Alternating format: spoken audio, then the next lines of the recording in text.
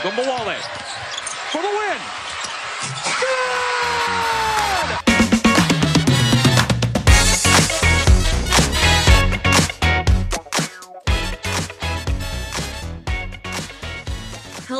Hello, women's basketball fans. The first round of the WNBA playoffs are in the books, and I think you've made the right choice to tune in to Locked On Women's Basketball, because we're going to take you all the way through Tuesday night's action, which I don't know about you, but I am still reeling from.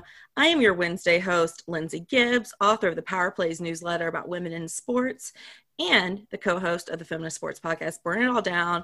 And joining me today is my newsletter friend, Matt Ellentuck of the Here's Basketball newsletter. Hey, Matt. Lindsay, what's going on? Oh, man. I don't think we have much to talk about, you know? Yeah, what happened? Did anything happen? What happened? So Matt, I also should shout out, has been in the New York Times a lot recently, providing WNBA coverage, so go check that out. But yeah, so last night, Tuesday night, round one of the WNBA playoffs, we had started off with the Connecticut Sun running away from the Chicago Sky pretty much in the early game, and then in the late game, an absolute, a game I think we're all going to remember for quite some time, wherein the Phoenix Mercury beat the Washington Mystics in a buzzer beater. Not anybody buzzer beater, Matt. Shea freaking Petty. A Shea Petty buzzer beater. And if you do not know why that is one of the most incredible stories in sports, well, we are going to tell you. Going into the fourth quarter, the Mystics have been dominating. They were up by about 10 the entire game. Mystics were big underdogs headed into the game. They're the 8th seed, just squeezed into the playoffs. They do not have superstars like Diana Taurasi and Skylar Diggins-Smith. But then the fourth quarter happened, and that's when, the Phoenix Mercury stepped up. The Mercury put together a 17-0 run, gave them a 78-73 lead with just over 4 minutes to go in the game. That's when the Mystics got going a little bit more. Leilani Mitchell hit some big shots. Kiara Leslie got one huge offensive rebound. With 5.8 seconds to go, Mystics up 2. And what happens is Skylar Diggins-Smith finds Shea Petty in the corner. Petty pump fakes Leilani Mitchell and lets the shot fly. Now, Matt, was this a moment for you where time stopped when this ball was in the air? What were you thinking? I feel like that when Shea caught the ball, I thought there was 5 hours in between them. There were only, what did we say? There were 5.8 seconds, and we're watching Skylar dribble the ball, and you're like, all right, I know how this goes. Skylar's either going to go take a contested shot for the win, or there's some screen being set for Diana that we're just not paying attention to, and Diana's going to catch the ball in the corner somewhere. And I'm kind of just looking around oh no, what's going to happen? What's going to happen? And the second that Skylar kicks the ball, I'm just staring. I'm like, who is that? Who is that person she's passing it to? Didn't even compute it could be Shea. Shea does what feels like 17 pump fakes, which I don't know how she had time for anything. And I just can't believe how collected she was. If almost any other player got the ball in that situation, you feel immediately she would just be panic, gotta get it up, like Dearica Hamby last year. In that she had 6 seconds left after the heave because she panicked about time so much. But Shea just was a pro. She knew exactly how much time she had, and we didn't even have to review the last play. We knew it was good, and it was just barely good. It was good though. There was no doubt about it. It wasn't even a close review. I think we didn't even really review it. We were like, yeah, that was good. Holy shit, Shea Petty. All right, I want to give you all, I'm going to talk in a paragraph right now, because I want to give everyone the ultimate Shea Petty context here for why this was ridiculous. We need just the full rundown. So for the first bit of perspective, in June of last year, Petty was on the Washington Mystics, being congratulated by the Mystics for simply entering a WNBA game during garbage time. The team swarmed her after the buzzer for entering the game during buzzer time. And I wrote an entire feature about her for The Athletic, detailing what I felt at that time was one of the most remarkable stories in sports. Yep. And now 14 months later, it's just gotten better every time. So Shea Petty played the first 2 years of college ball at Wright State, not heavily recruited out of high school. She was good enough there to go to Temple for her final 2 years, where she was Atlantic 10 Player of the Year. In 2012, that's right, 2012, the 23rd overall pick in the draft by the Chicago Sky. She was in camp with 2 point guards you might have heard of, Courtney Vandersloot and Ticha Piccinero.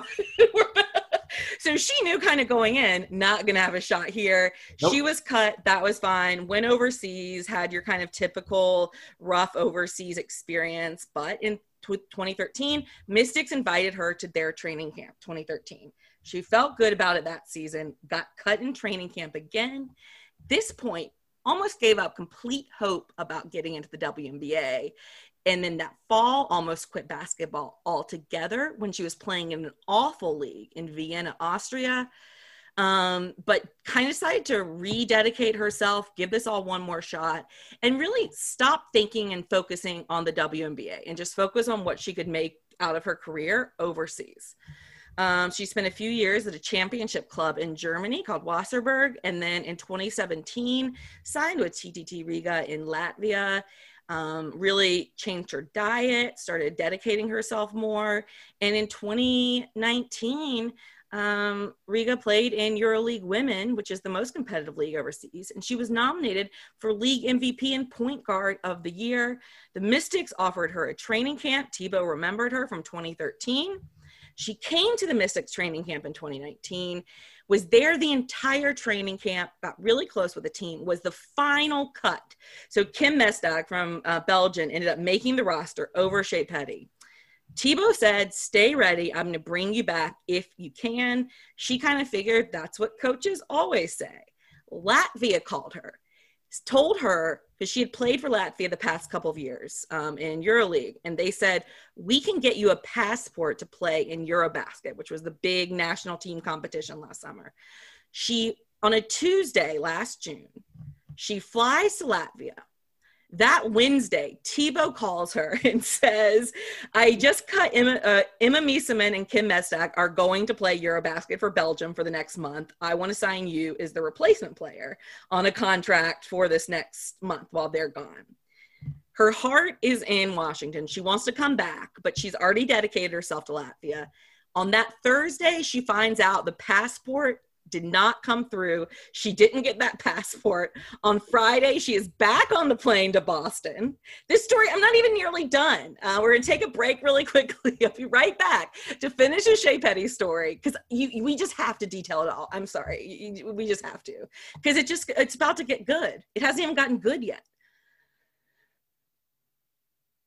All right, Lindsay Gibbs here, back with Matt Ellen Tuck, and I am monologuing, which I don't usually do, but it's to tell you the Shea Petty story, so it's worth it. So we are now, last summer, Petty has finally gotten her WNBA chance. She is going to, for a few weeks, be a replacement player for the Mystics.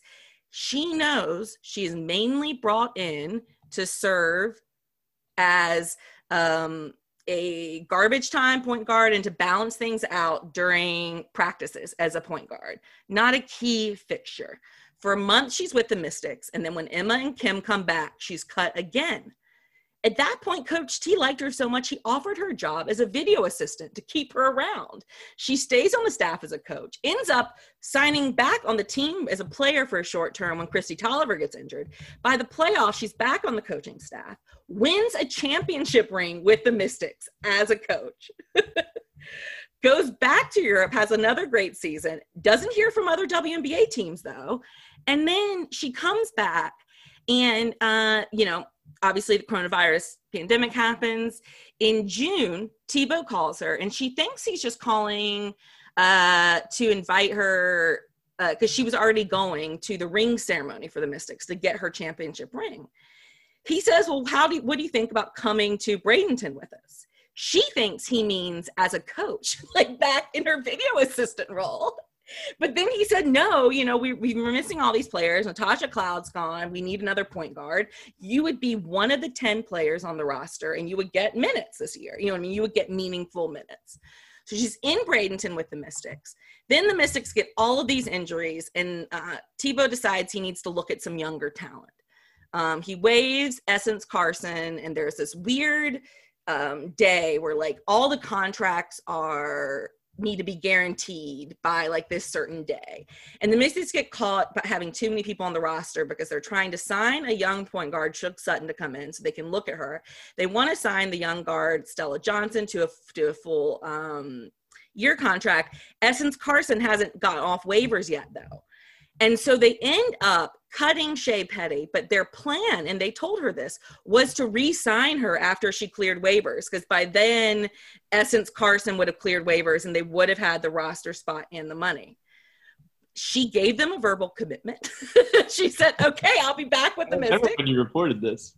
She gets through waivers, and I think she even got all the way through waivers. And then she ends up shocking everyone by going to Phoenix. Phoenix offers her a 7-day contract. She barely plays for the first few weeks with Phoenix because they have Bria Hartley. Bria Hartley goes down, and she ends up being the playoff hero against the Mystics. Matt, have you ever heard anything like that? You file this under stories that only happen in the WNBA. Like, it's just so true. This is the only league where you're going to get something so thoroughly dramatic, like this years-long process for how old was she when she was a rookie? Like 30? She was a 30-year-old rookie last year, yeah. A 30-year-old rookie who, like, winds up becoming a playoff hero in, like, the spot that, like, Phoenix paid all of this money for Diana Taurasi to take that shot. They made this massive trade so that Skylar Diggins-Smith could take that shot, and it ends up being Shey freaking Petty. It is. And then, for the Mystics, to me, it just sums up all their bad luck, right? Because they wanted, they didn't really want to cut Petty. It was this weird roster thing. And the player that they signed for the full season, Stella Johnson, gets hurt after a couple games and is out for the rest of the season. So they don't even have Stella Johnson, right? They could have really used Shey. They would have loved to have Shey. And it just didn't, this is just kind of how the season went for the Mystics. I can't wait to find out where the Shey Petty story goes from here. Like, how much more chaotic can it get? I think that we do have to talk about the fact that Shey Petty didn't win this alone. Skylar Diggins-Smith, to get her first postseason win of her career in the fourth quarter, had 10 points, 3 assists, and 1 huge offensive rebound. Taurasi came on big. They combined for 47 points. Bree Turner had a huge game, playing in all 40 minutes. Every time they needed a shot, who was hitting it? Kia Vaughn? Yep. was hitting the shot. This bubble has been so fun because everybody is getting a chance to play minutes, and you're just surprised. And then you remember just how much talent and how deep the league is. Yeah, Kia Vaughn was nuts. I don't know if we want to spend a lot of time on the Mystics end of season. To me, it's a season that will be marked by, their team I follow very closely and have reported on. And, it'll be remembered for the fight, for Myisha Hines-Allen's breakthrough, I'm going to remember Kiara Leslie's defense on Diana Taurasi the first half of this game, really getting some great minutes. Matt, what are your takeaways from kind of the Mystics this season? Yeah, I think I agree with you on most of those parts. I think Myisha Hines-Allen's breakout is going to be the thing that we remember next year when we start reflecting. Obviously, we knew how good Coach T was at managing a group and coaching a group. He obviously proved it again. And I think all the players who come back next year are going to be better for this experience too, because they won't get as many minutes, but when they get in the game, I mean, they have experience as the go-to player, so they should feel comfortable in their roles. Now it's going to be like who comes back. I think for the Mystics, like this offseason is going to be really, really interesting, and who they wind up re-signing, what kind of money they re-sign those players for, what length of contract. You mentioned if Emma is going to come back to the WNBA or not. Like, I think their offseason is going to be really crazy. But this was a really fun season for them, I think.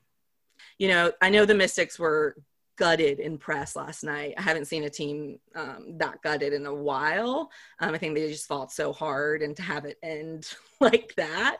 Yeah. But ultimately, no reason to hang their head. And look, they led the strike too. They had such an impact on the bubble this season. You can't tell the story of this season without this Mystics team. And I think that most people thought this was going to be a pretty forgettable team heading into the bubble. I 100% agree with that. Yeah.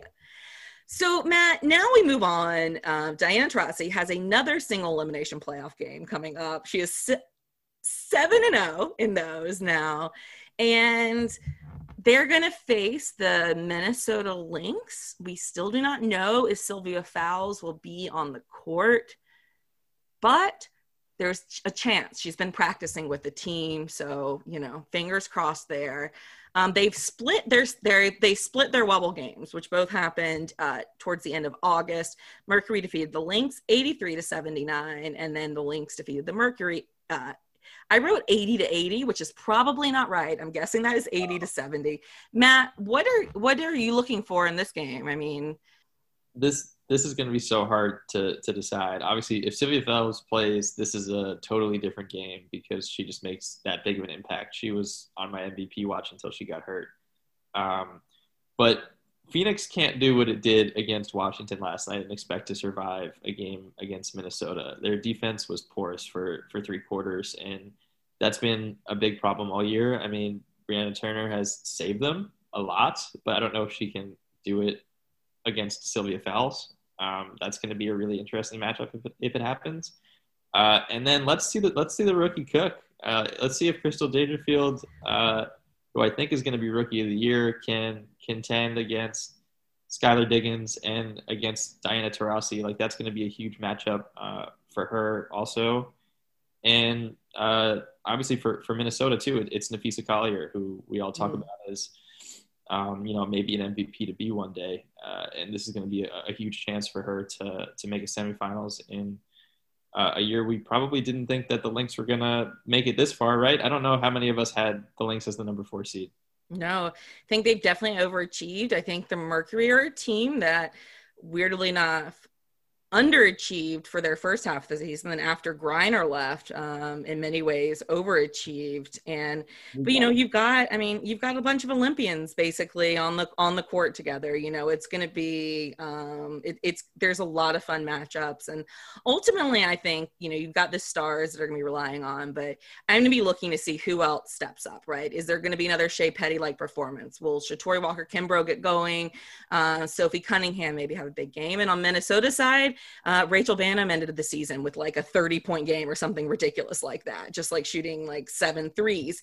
Can they have another scorer like that emerge? So I'm kind of curious what the peripheral players are going to do.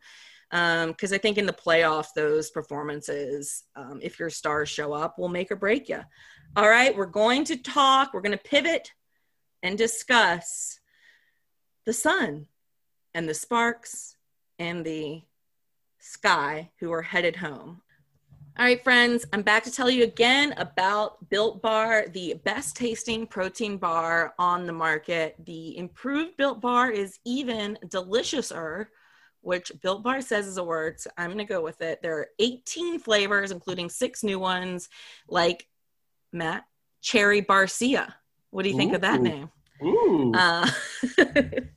Built Bars are healthy and low calorie, low sugar, high protein, high fiber. Look, you all know, vegetarian now during quarantine. I have trouble getting protein, so these protein bars are great. Peanut butter is my favorite. It has 19 grams of protein, 180 calories, 5 grams of sugar, and 5 net carbs. And most importantly, a chocolate coating. You can get a free cooler with your purchase while supplies last if you go to BuiltBar.com with the promo code LOCKEDON. BuiltBar.com, promo code LOCKEDON for $10 off your next order. All right, Lindsay Gibbs, Locked On Women's Basketball Podcast, back with Matt Ellentuck. And Matt, the first game of the night, not as memorable. The Sun pretty much ran away with it against the Chicago Sky. Did that surprise you? And what are your memories from this Chicago Sky season going to be? Yeah, I don't think it surprised me. I think based on the last 8 games of the Sky season, we kind of figured this might be where it's headed. And in reverse, I mean, Connecticut started heating up as the season came along. But for the Sky, it's like, I don't want to say I'm disappointed because I don't think anything this year was their fault. They had really crap luck. Coming into the season, I had them as a real contender. But Diamond DeShields just wasn't ever healthy. I mean, even from the first game of the season, you could tell that something was off. She was coming off the bench. And she's their piece. I mean, when Diamond DeShields becomes a superstar, that's when the Chicago Sky become a finals team.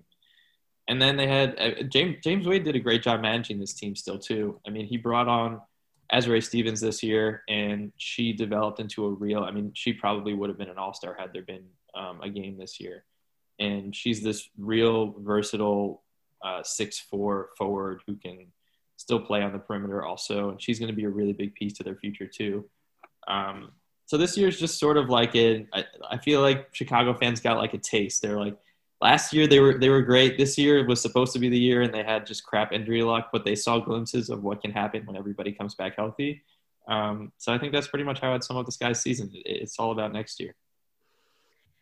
I agree, though. It's kind of getting to the point for me with the Sky where it feels like the past 3 years it's all about next year. Do you know what I mean? And I'm just kind of ready to see them take things to the next level. I know injuries played a big part in this, but, there were some disappointing performances for me. Stephanie Dolson was kind of a non-factor in this game. They just got crushed on the rebounds, just like embarrassingly crushed. And I know Azurá and Diamond help on that regard, but there's still really no excuse to be out muscled. It made it feel like this is cheesy. This is like coach speak, and I hate like these, but it made me feel like they didn't want it. Rebounds are so much about like, you got to go for them. Listen, I mean, James Wade's also been, I mean, Dolson's minutes have dropped throughout the season, and I know she was injured for the first part of it, and I don't know how much of a factor that was, but it's also definitely notable that her minutes went down and Ruthie Hebard's went up as the season went along. So you kind of have to question whether or not Dolson is still a part of this long-term vision or not, or if this is going to be a Cheyenne Parker, Ruthie Hebard, Azurá Stevens forward center situation for years to come. So I don't know. I mean, she's definitely the question mark. But Chicago, listen, they have the talent. I know we keep saying next year, but they have talent. I think Diamond just not being healthy was just crushed. It wasn't just the Chicago Sky playing poorly on Tuesday night. It was the Connecticut Sun showing why they're a team that made the finals last year, showing that they're a team that knows what they're doing. Most notably, we had the two players that have been carrying them all season. DeWanna Bonner with 23 points and 12 rebounds. Alyssa Thomas with 28 points, 13 rebounds, and 8 assists and 40 minutes on the floor. Matt, what stuck out to you about Connecticut Sun? And my only stipulation is you cannot say the word labrum when you are giving this. You are not allowed to use the word labrum. What? Do I say that word a lot? Does NBA broadcasters say that a lot? I love the Connecticut Sun. I mean, DeWanna Bonner is just so fun to watch. I mean, she was even fun in Phoenix, but she's way more fun in Connecticut, where this is really her offense. She's the focal point. She's getting the shot attempts. She's so clever, so creative, finding her own shots. Alyssa Thomas is, we say it every year. I don't know. I don't think there's a better word than just bulldozer. I mean, she just runs everyone over. She is so clearly stronger, and I don't know what else to say about them except that I love how they finished the season. I mean, they had a lot of players out at the beginning of the year. They lost Bria Holmes for the whole season. Brianne January wasn't there for the beginning handful of games. She was out with COVID, and they've really bounced back. Like, defensively, they're scary. Offensively, DeWanna can get hot. I think that they have a chance in this game against the Sparks for sure. They have the star power. Curt Miller really knows what he's doing. He's one of the most creative coaches, as we saw last year when he pushed a Mystics team that was clearly better to 5 games in the finals.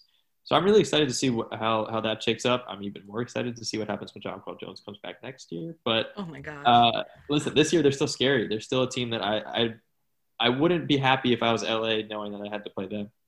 No, not at all. I mean, and they've got these pieces coming from everywhere. I mean, Kyla Charles, who I covered in Maryland, 13 points off the bench. This is a player that completely dropped to late in the second round. I am excited by what the Sun are doing. And look, let's face it, they're going to play the Sparks, who actually the Sparks did beat the Sun both times this regular season, but they were both very, very tight games. It was 81-76 on July 30th and then 80-76 on August 28th.